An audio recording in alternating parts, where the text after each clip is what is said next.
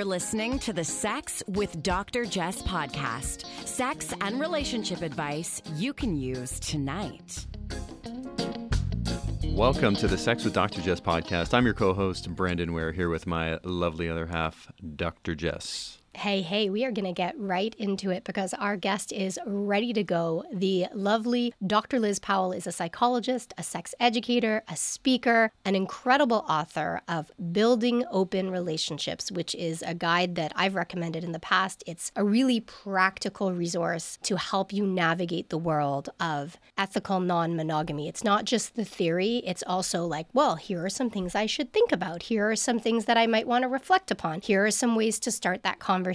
This book has been super helpful to me, super helpful to many clients. So I'm super excited to have Dr. Liz with us right now. Thanks for being here. Thank you so much for having me again and for all those compliments on my book. That's so lovely to hear. Thank you. Now, your book has been in print and it's been an ebook, but you actually have a new version coming out. Is that correct? Yeah. So I'm hoping to record an audiobook. I want to make the book as accessible as possible to everybody. A lot of people who are deaf or hard of hearing, or who are blind or visually impaired, they often struggle even with ebooks. A lot of the ways to have ebooks read on your screen are not particularly great. So I would like to record an audiobook for it. I'm running an Indiegogo right now to help fund the recording of that. As I'm sure everyone can guess, recording can get expensive, and I want to make sure it's high quality audio for everybody, because I don't know if you've ever had this experience, but if I try to listen to an audiobook and I can tell someone recorded it in their bathroom, it just is really hard for me to get into it. So Closet is where you do the recording. I don't have any good closets in my house. They're all one foldy door and then just enough room for the hangers. So it's not...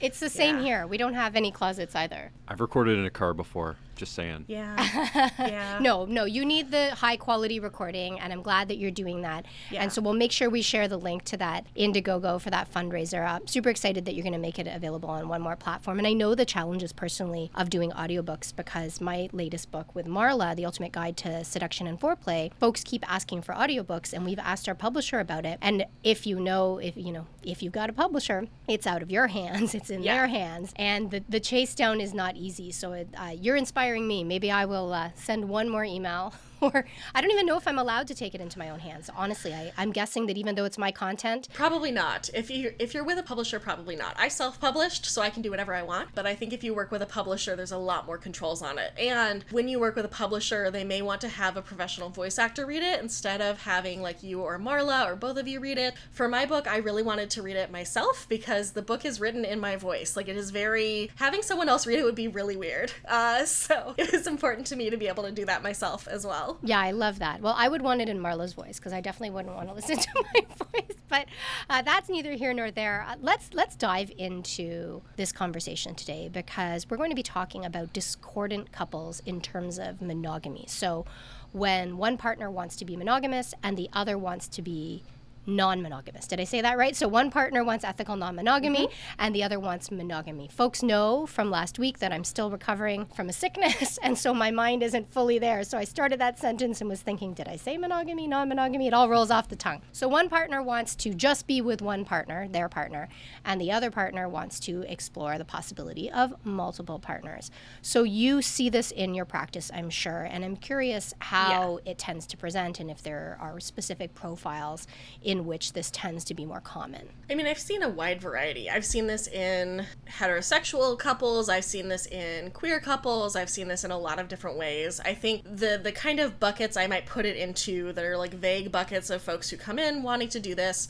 One would be what the partner who wants to be non-monogamous had kind of always wanted that, but thought it probably wasn't going to be a real option in the world. And then they found out about non-monogamy communities and did reading, and now they want to explore it, but they already have a partner on board, right? I think that those are often tricky situations because nobody is wrong, and it may be a complete mismatch in terms of what people want. Another bucket that I see is often a cis-het guy who would really like to have sex with a lot of people and is ambivalent about whether his partner can have sex with other people, but wants a pass to do what he wants to do.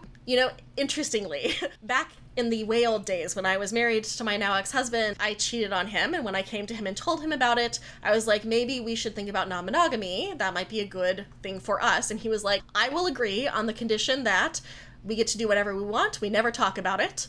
And you don't get to ask me any questions about what I'm doing. And I was like, that doesn't seem like a good idea to me. What if we like actually talked about it and like checked in? He's like, no, then we have to be monogamous. So I think that part of why this tends to come up is that cis-het patriarchy basically tells dudes that they are entitled to sex. And a lot of times as relationships go on, particularly fairly normative heterosexual relationships, the ways in which people want to have sex, the times at which they want to have sex, the frequency with which they want to have sex can change. And some of us just really like variety. It is a stereotype that men like variety and women don't, and non-binary people don't exist under this stereotype. But I don't think that's true. I think that lots of people like variety, and some people are just more drawn to the same thing, right? Like, I know people who eat the same thing for breakfast and lunch every single day, and they're totally happy with it, right? Like, that is super fine for them. I have the same thing for breakfast every day because my ADHD meds don't kick in time for breakfast, and so if I had to make a decision before my ADHD meds were on board, I would end up never eating. And so I have a Soylent for breakfast every morning, but after that, full game, because I can't have the same thing every day. It would make me so frustrated and angry, right? So people, I think, want and need different amounts of variety. And I think a lot of times in these situations where it's like a cis-het dude wanting to fuck more people, a lot of times the reason there's less sex in the relationship is because of ways that cis-het dude is not showing up for the labor of the relationship, then makes it so that his partner wants to have less sex with him. I think there's another bucket, which is, kind of a general relationship broken, add more people, right? So people do this with babies all the time. They're like, well, we're having a lot of trouble in our marriage. We'll just have a kid. That'll fix it, right? Or they'll be like, we're having a lot of trouble in our marriage. We'll just date other people. That'll fix it. And surprisingly, it doesn't fix it. Who could have guessed that bringing more people into a problem doesn't reduce the problem? So I think there are a lot of different ways it can kind of shake out. I think, too, that part of why we see a lot of conflict around this is because we live in such a sex-negative culture with so much compulsory monogamy. When people are not given a very real choice about whether to be monogamous or not, they're often going to default to monogamy because they don't think there are other options, and then end up making agreements with people that the other person feels really good about, but that they don't, and later then want to come back to and renegotiate and change because it was never actually the right agreement for them. And so I think that part of why this happens so much and why you see people in discordant connections so much is because of the effect of compulsive monogamy and mononormative culture. There's so much there. And so these three profiles, I imagine the way you approach them would be they'd share some things in common, but also there'd have to be some different approaches, especially if it's sort of the add more people equals fix it, or rooted in stereotypes of what should be expected based on gender. Before we get to those, I want to ask you about toxic monogamy or compulsory monogamy versus fulfilling monogamy. Before this was kind of around, I remember a decade ago where I remember thinking about monogamy as a default setting. This idea that we all start at monogamy and some people veer away, and how problematic that was because it has been assigned to us. It hasn't existed across history, because I know some people who like to argue for traditional arrangements, like to look at history. But what is the difference from your perspective between toxic monogamy and the potential for fulfilling monogamy? I mean, I think the difference between toxic monogamy and healthy or fulfilling monogamy is the same as the difference between toxic non-monogamy and fulfilling non-monogamy, right? Are people there making free choices? Are people able to access their own agency and autonomy? Are people treating each other as equals and not as possessions? Are we finding ways to act that are about uplifting each other rather than controlling or limiting each other, right? When we move in those ways, we create healthier, more realistic relationships. Are we moving towards healthy interdependence instead of towards codependence? And I think a lot of what toxic monogamy culture is this idea that monogamy is the only way to have a good relationship. It's the only way to have a healthy relationship. It's the only way to actually love somebody. And there's also these ways in which the toxic monogamy culture we live in creates systems of control over each other that are really unhealthy in general. This idea that like you get to choose who your partner texts, you get to choose who they spend time with, you get the ability to veto any plans that they have, you're gonna let them have a night with their friends, right? Like, why is that? Why are you in this space of ownership over your partner? And I think so much of how we talk about dating and relationships creates this ownership and control model that is really unhealthy to everybody, and that is easy to fly under the radar in monogamy in ways that it doesn't in non-monogamy. And so I don't think that the problems are different, I just think that they show up more easily. You know, it makes me so sad to hear something like, I'm going to let them have a night out with their friends, or I'm going to let them have this thing. And now I know that in certain contexts that happens, like in terms of parenting, like you've got young kids, you've got to kind of do one another a favor to make time. I'm not talking about that, but that notion that like, if you've been really good to me this week, if you've spent time with me, if you've given me what I need to feel loved, I will reward you with saying, yeah, you can go out on Saturday night. And I think all of us have had friends who have to sort of ask permission. And so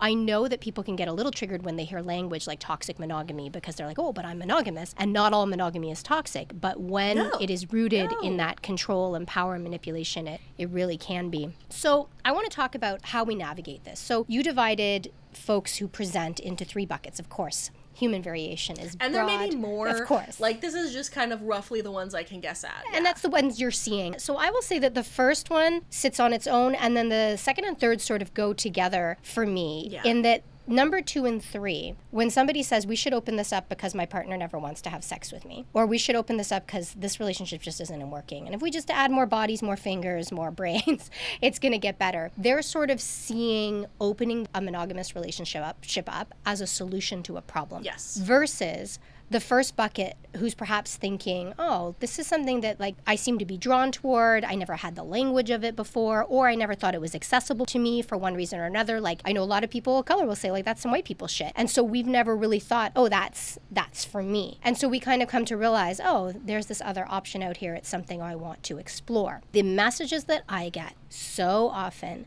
come from people who say something along the lines of, we are never having sex, my partner's never in the mood, I think we should open things up. How do I convince my partner? Yeah.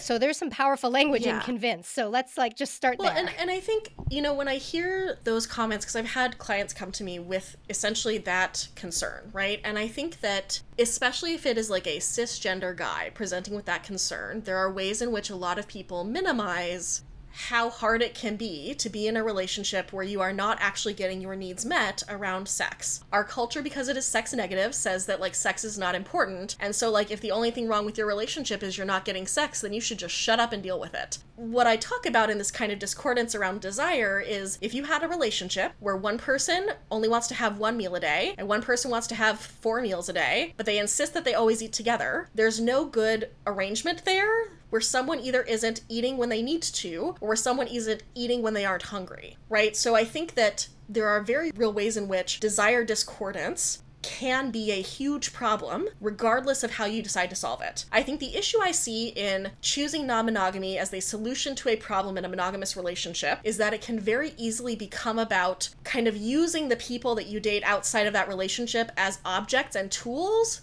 to feed your monogamous relationship rather than interacting with them as their own independent people, where it's about finding a way to get something out of this person so that this works, rather than finding ways to connect with this person because they are a person and I like them. And so there's this way that it can kind of feel like vampiric almost, where they're like sucking out from other people so that this relationship can continue, rather than looking at like, why is this happening in this relationship? And there are some people who say like, don't open your relationship until it's completely fixed. I am not on that team because like, I don't know anyone whose relationship is completely fixed. It just doesn't exist, right? Like, we all have problems in our relationships. They can be pretty solid, and it doesn't mean that we're like 100% perfect all the time.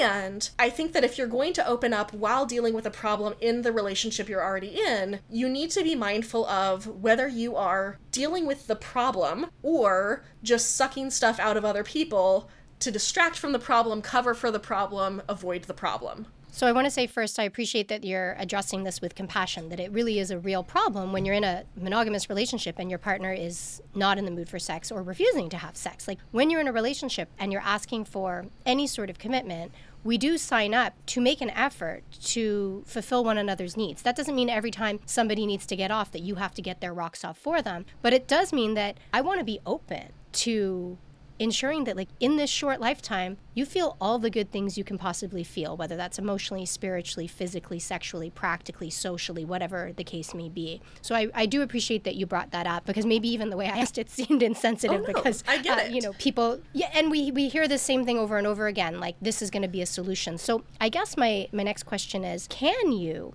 consider opening up your relationship and work on the issue at the same time? Yes, and I think it is possible. I think it is much more challenging, right? I think it depends upon what the problem is that you're starting with. It depends upon how much energy and resources you have to devote to dealing with that problem and dating other people. I think it depends upon how much support you're getting around dealing with that problem. I think, you know, the thing that you said about like you want your partner to have all of the good experiences that they want, right? That is a really beautiful position, and I think one that we all aim towards. And the more scarce that we feel, so the less that we feel we are getting our needs met, the more scarcity we tend to impose upon others, right? There's this way that humans tend to try to drag each other down.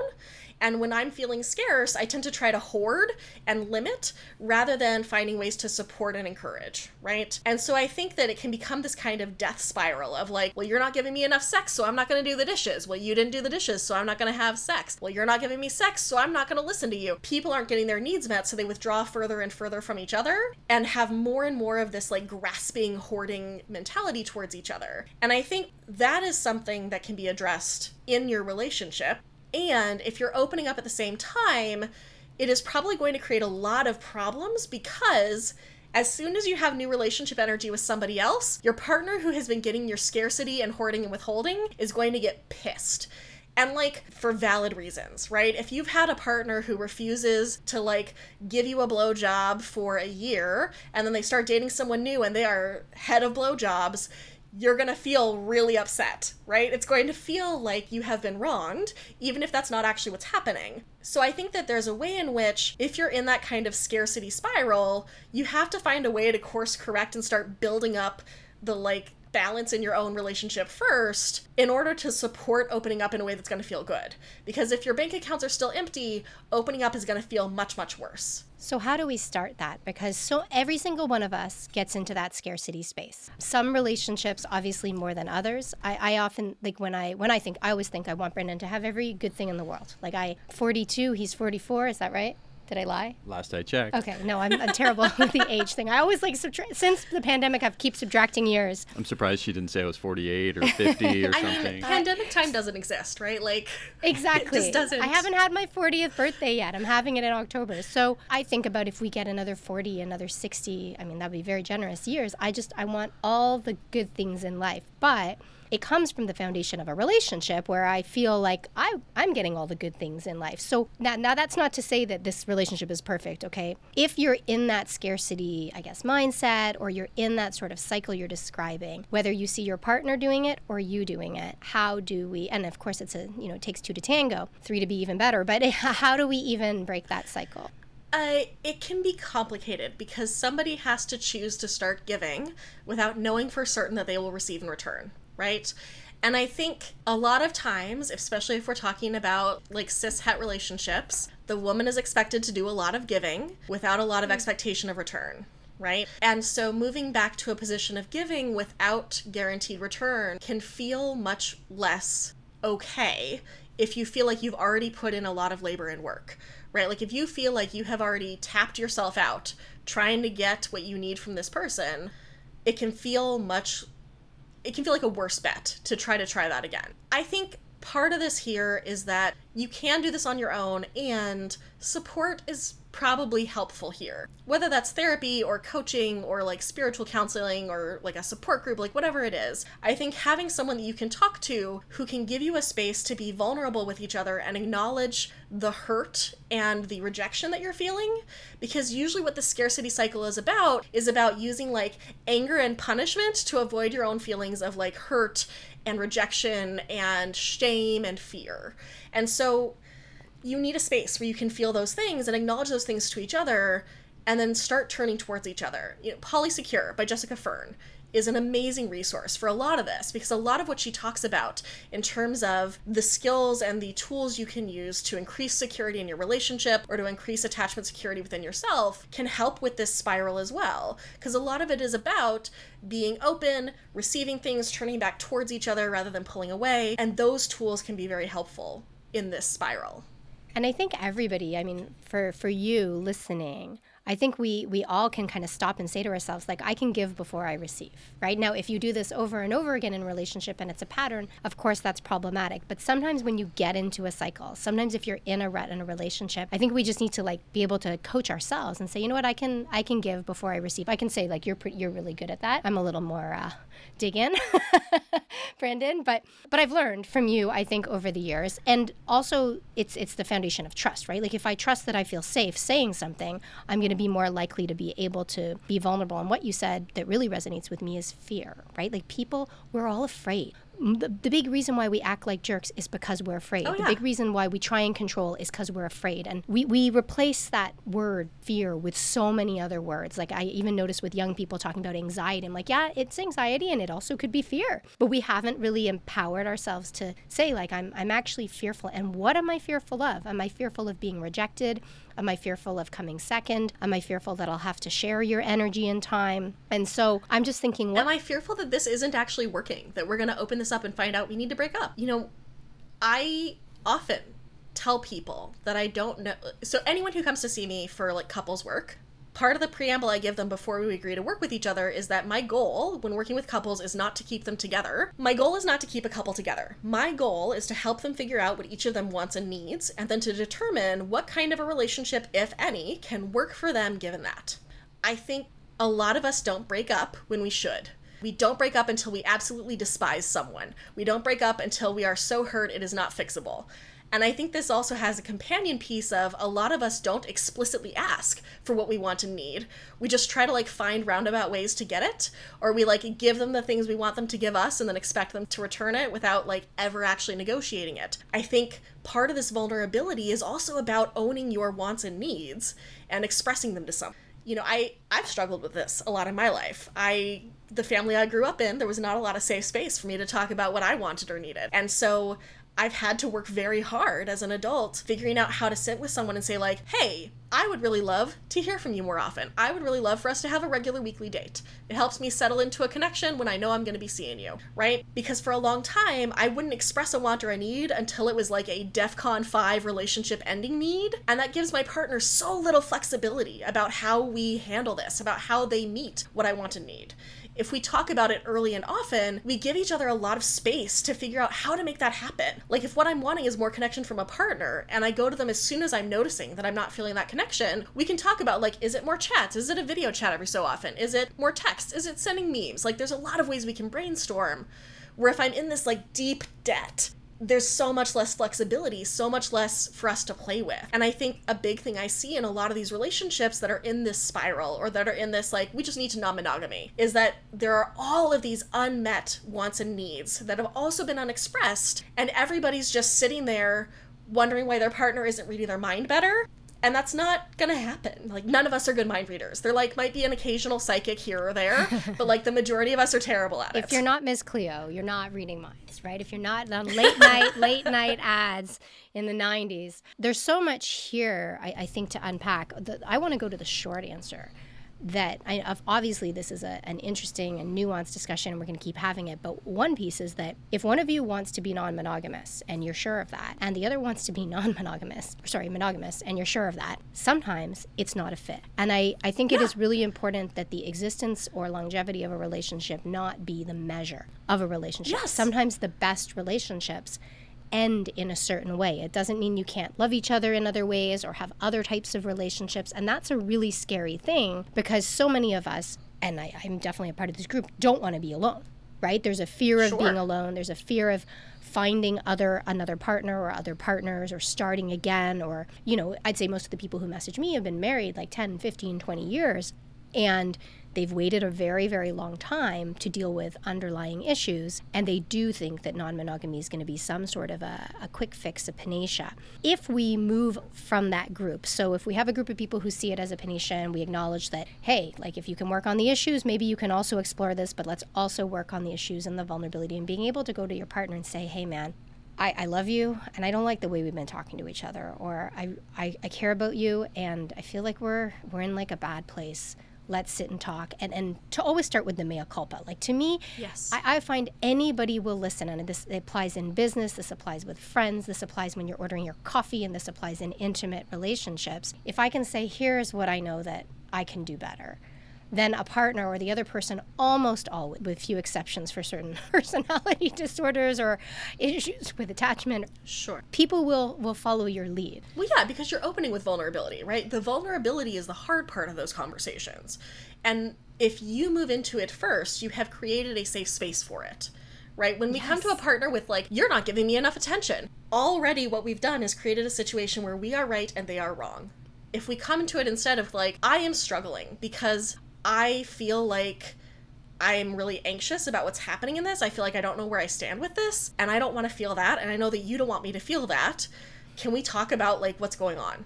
Right? Right, absolutely. And with the reassurance too. Like, I'm committed to this, or I love you, or I care about you, or I miss how we used to play together, feel together. I think that people can have these conversations. And so that brings me to, and I want to be really clear, it's not like there are buckets that are mutually exclusive, yes. But for folks who have maybe just discovered that consensual, ethical, non-monogamy is an option, for folks who maybe have always felt like it would be a better fit, for folks who are really thinking like, you know what, I really love my partner and I love this life we have, and this isn't a preference for me, this is a part of my identity, an orientation, if you will. How do we start that conversation with a long-term partner? I mean, there's stuff in my book about it. And I think a lot of this is about acknowledging what it is for you, acknowledging where it came from, and letting them know that it's not about them. Letting them know that this isn't something you've been hiding from them. This isn't something you've been like tricking them about. I think the most common things that a monogamous partner experiences in this is like well, were you just hiding this the whole time? Like, is this what you've always wanted? Like, were you just lying about this forever? Is this that you don't love me? Is this that I'm not good at these things? Right? I think finding ways to reassure them that this is about you, not about them, is really helpful. I think also figuring out how to present it in a way that you're not presenting it like a terminal cancer diagnosis. Like, the biggest issue I see is where someone comes to their partner, they're like, I have something very important to tell you. I am so sorry. I know that this is going to be so challenging for the both of us, but I have decided that I would like to explore non-monogamy. I know that this is horrible news for you. Like, nobody's gonna react well in that situation. You've already started them with anxiety, right? Whereas if you sit them down and you're like, hey, I've been hearing about this like consensual non-monogamy thing, and I'm finding it really interesting. Can I share with you like some of the books or podcasts I've been listening to? And you can kind of see like what I'm hearing and see what you think about it. Can we have a conversation about this? I think another mistake people make is moving directly from, I think I want to be non-monogamous, to, we need to immediately transition this relationship to non-monogamy, especially if like, usually you've been spending a few months thinking about this, pondering it, figuring it out. Expecting your partner to be directly on board with it right that day is not reasonable or kind. And they need time to catch up. Like, if this is something you've been pondering for so long and it's brand new to them, you can expect them to feel a little bit sideswiped, especially in a culture that is so mononormative, right? And also toxically monogamous. And there are all these other pieces attached to it, with kids, with family, with social, with your neighbors, all of those pieces, and consequences for many people. Like, some people have more privilege to access other options that are not seen as so mainstream. But for folks who are already on the margins, being, you know, finding another way to be where you may be marginalized is really a challenge. So that's really helpful to think about where this comes from, to reassure them, to give them space and time, to not approach it like it's something morbid. When do you bring it up? Like, is there a time? Do you think you should, like, would it be helpful to talk to a therapist yourself? Would you suggest that, you know, you find support groups in advance? It can be. I think in general, the recommendation I make is talk early, talk often. So as soon as you start thinking that this might be a thing that you want, it might be easier for you to start the conversation at that point than waiting until the point where you're like, I am 100% ready to do this. I've figured out what I want to do. I've found the groups. I've found the dating sites. I'm ready to go, right? Because then you've already done all of this prep work and you're expecting your partner to join you at the end point of the journey rather than inviting them on the journey with you. I think the caveat I would give there is that sometimes the reaction people get from their partner is very, very negative. And so just being prepared that the first reaction your partner gives you may not be reflective of the reaction they give you forever. The parallel I would draw here is like coming out as queer or trans, right? The first time that I came out to my family, my mom threatened to disown me, threatened to divorce my dad if he wouldn't do the same, asked me if I had sex with trees or animals, because if you're bisexual, clearly you just fuck everything. And it was a whole ass thing, right? Several years later... I'm so sorry. I mean, it is what it is, right? Like, this is part of being a part of this culture. And many years later, I had a partner who was a non-binary person who was assigned female at birth. We were marching in the San Francisco Pride Parade together, and my mom wished us the best in that parade. Is she 100% on board with me being queer and non-binary? Absolutely not. But she's made a lot of progress, right? The first reaction you get from someone is almost always coming from their fear of what they're going to lose, from their fear of what this change is going to mean, from their fear of what this means for them and you and your life together. And so understanding and giving some grace to them for having a negative first reaction. That doesn't mean that they get to do whatever they want and like beat you up about it forever. It means that if they're kind of shitty when you first broach the topic with them, that doesn't mean that they're going to be shitty forever, and it doesn't necessarily reflect who they are, how this will go for you. And that's why the conversation, as you said, is ongoing. It's early, yes, but it's also often. It's not this one-time thing where you figure out your relationship. And I think that there are a lot of fears and stereotypes around non-monogamy, right? People assume that, they know, I always hear from somebody who's like, I know someone who opened up their marriage and they broke up. And I'm like, okay, I know someone who didn't open up their marriage and they broke up, like all of our parents. Yeah, I mean, monogamous people divorce at 50%. So, I mean, clearly it's the monogamy. Right, it's something in the water or the monogamy, one of those two things. And really, your relationship arrangement is not what determines the quality of your relationship, right? Even the staying together doesn't determine the quality of the relationship. We all know people in life who are together and celebrate 10, 20, 30 longer years together, and you wonder why they would put themselves in that situation for so long, right? The mere existence of a relationship doesn't make it fulfilling. And again, like I always go back to this short life. Like life feels short to me because I freaking love it. And all of a sudden I'm older, like all of a sudden I'm an adult. I don't know how this happened. I really I feel like a teenager. Right? Like how did it happen? For real. Right? Like I'm almost 40 and like what? How? I feel like there's some sort of I have that, what do they call it? Like prolonged adolescence where I really do feel like a child, but no, I'm an adult now. I'm sprouting hairs in places I didn't know. I got and pubes. I'm an adult now. I got pubes. Hey, the period will be done eventually. So anyhow, in that short lifetime, I hope that people listening will reflect, maybe take a look at your book, Building Open Relationships, and really think about, like, I've got this short period of time. I'm not going to put this off another month, year, years, because we have this one shot. And if you are struggling in your relationship because you feel like you are ethically or consensually non-monogamous, and that's a part of who you are, you deserve to be loved. You deserve to speak up. You mentioned in the beginning that we're so sex negative that if everything's great in the relationship except the sex, we're expected to endure it. And that's so problematic. You shouldn't have to endure in relationships. Okay, are there ups and downs? Does your partner suck sometimes? Of course. But if we think about enduring in relationships, that feels so frightening and toxic to me. Yeah, and I think there's this way that people choose longevity over anything else, right? Like, as long as I can just keep this relationship going, that's a marker of success. But that's not, like, when we decide that the only successful relationships are the ones that end in death, that sets everybody up for a terrible time. Like, there's no good outcome there, right? It is so much better to restructure a relationship or break up with somebody when you can sit down and have a good conversation with them about it and just say, like, hey, it seems like we do things really differently. I still care a ton about you. I don't want you out of my life. I just think that us being partners is not really working. So, like, can we take some space and then figure out what does work for us? It gives you so much more ability to stay connected to the people you care about.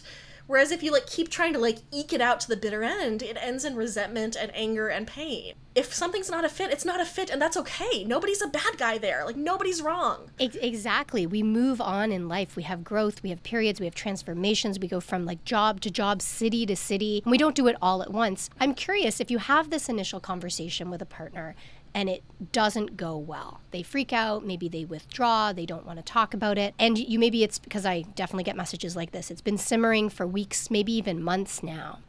How do you rekindle the conversation? What do you do next? I mean, what I would say is, like, in general, whenever a conversation is having super high heated emotions, it's helpful to take a time out. And part of taking a good time out is setting when you're going to come back to the conversation, right? So, like, if your partner freaks out, you can say, like, hey, I can tell that this is really upsetting you. I understand. That's totally a way that people feel about this kind of conversation. What I'd love to do is give us some space to kind of process this initial thing and then circle back and check back in about it. How about next Wednesday?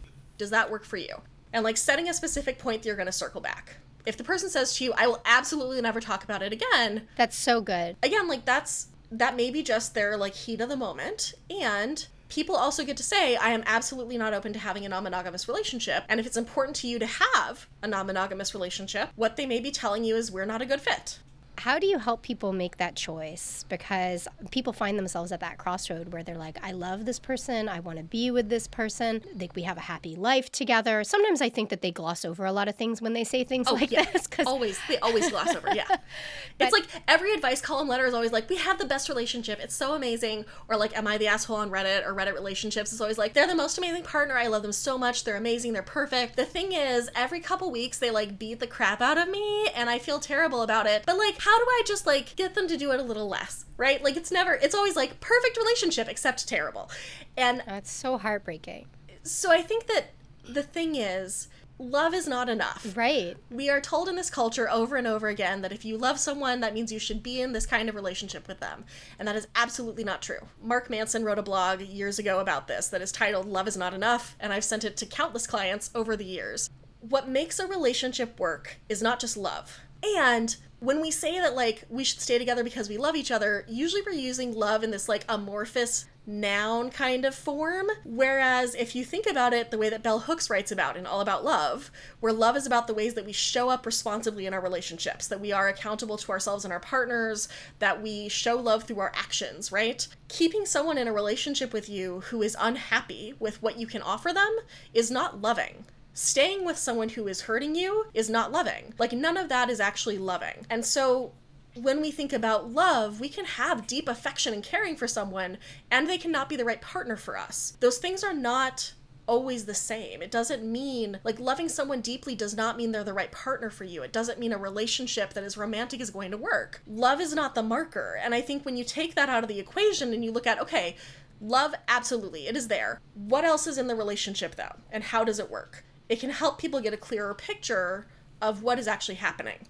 When we let our emotions, when we let our like limbic system run the show, we tend to make worse decisions than when we involve all of our brain, when we're using not just our feelings, but also our ability to process, to look at logic, to think about pros and cons and weight different options. Yeah, I really appreciate that. And it brings us, I guess, because I know we need to close up soon. Within consensual non-monogamy, there is this strong view, at least for me, that love is this infinite resource, right? There's not a certain amount of love I have. Like, I think about how I feel about Brandon. That doesn't mean that I don't feel deeply for other people. I think about how I have intimate conversations with Brandon that are so meaningful to me, but that doesn't mean I don't want to have intimate conversations with other people. So I think that part of toxic monogamy tells us, no, there needs to be certain things that are only reserved for one person. And if you watch rom-coms, you'll get a clear picture of what those things are and what they aren't. Not even just rom-coms. My favorite thing is like the big dating shows right now are all about like microdosing non-monogamy, where they have people like try out non-monogamy for a little bit to find the right monogamy for them. So you look at like F-Boy Island, Love is Blind, The Ultimatum. All of them have people kind of like try out non-monogamy to find their right monogamy. And it's hilarious. Without talking about it. No, without absolutely. really talking about how that non-monogamy is going to affect their relationship, when those people they seem to be people who want to be monogamous. Yes. Like, these are 22 on the Ultimatum, which I watched. Oh. People can go back and listen to the discussion with Tasha. It was such a trashy show, but I love it. Oh, well, I watched it for a podcast interview with Tasha Bailey, who was talking about why we like toxic TV as a form of escapism. And like the first 5 minutes, I kind of wanted to shoot myself, but then all of a sudden I couldn't stop watching the entire season. But these are like 22-year-olds who are like, I need to get married now.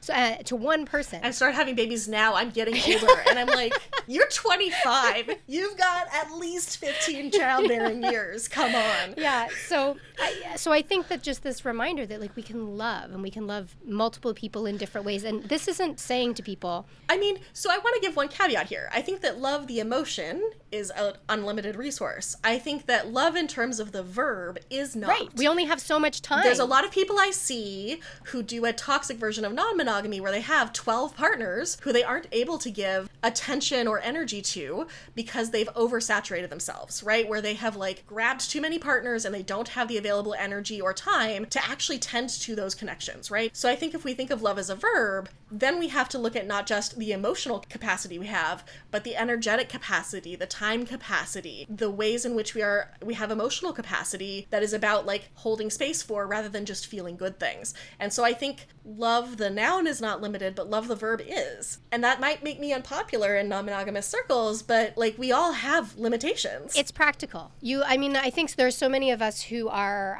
what's the word for, I was thinking of it the other day, but I have this fog right now, where you're kind of ambi, where you could be monogamous, you could be non-monogamous. I think for many of us, it's a matter of practicality, like whether it's finances or time or logistics, where you might want to have multiple partners, but it may not also be a fit for your lifestyle. And that's okay too. Just like I can be bisexual and not be or I'm pansexual and not be having sex with everybody, right? It's not as though the behavior is unlimited because I'm just one person. Like I can only do so much. I can only have so much sex. I can only spend so much time on relationships. Like I couldn't have 15 best friends who, take the time that one best friend takes from me. So that's a very important point. All right. I really highly recommend that folks follow along with you, Dr. Liz Powell, and check out your book, Building Open Relationships. Definitely contribute to the fundraiser. I'll make sure I do that. I'm sorry I haven't yet, so that you can do your audio guide, which I know is going to be so meaningful and powerful and reach more people. Did we miss anything on discordant couples that like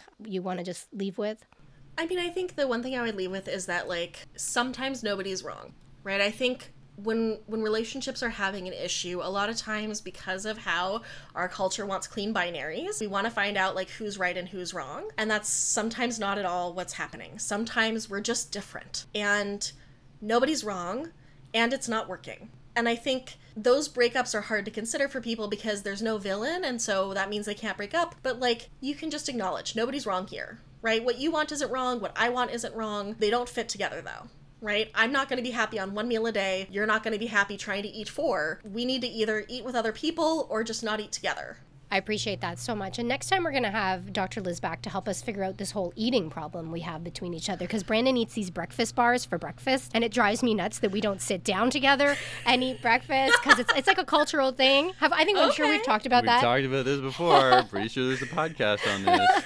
I love me a good RX bar first thing in the morning. I know people who like RX bars. And I want dumplings. Yeah. I want dumplings and noodles, and I want conversation. And I'd like quiet, the newspaper, and some coffee. Right. See, so this is such a perfect example, right? Like, what would be a perfect morning for each of you is completely different, and there's no good compromise here, right? Like, there isn't a middle ground between conversation dumpling noodles and RX bar quiet newspaper, right? You can't have, like, dumplings and quiet. And sometimes one person like is wrong. You're right, and sometimes somebody is wrong, and they should just go eat their dumplings and noodles somewhere.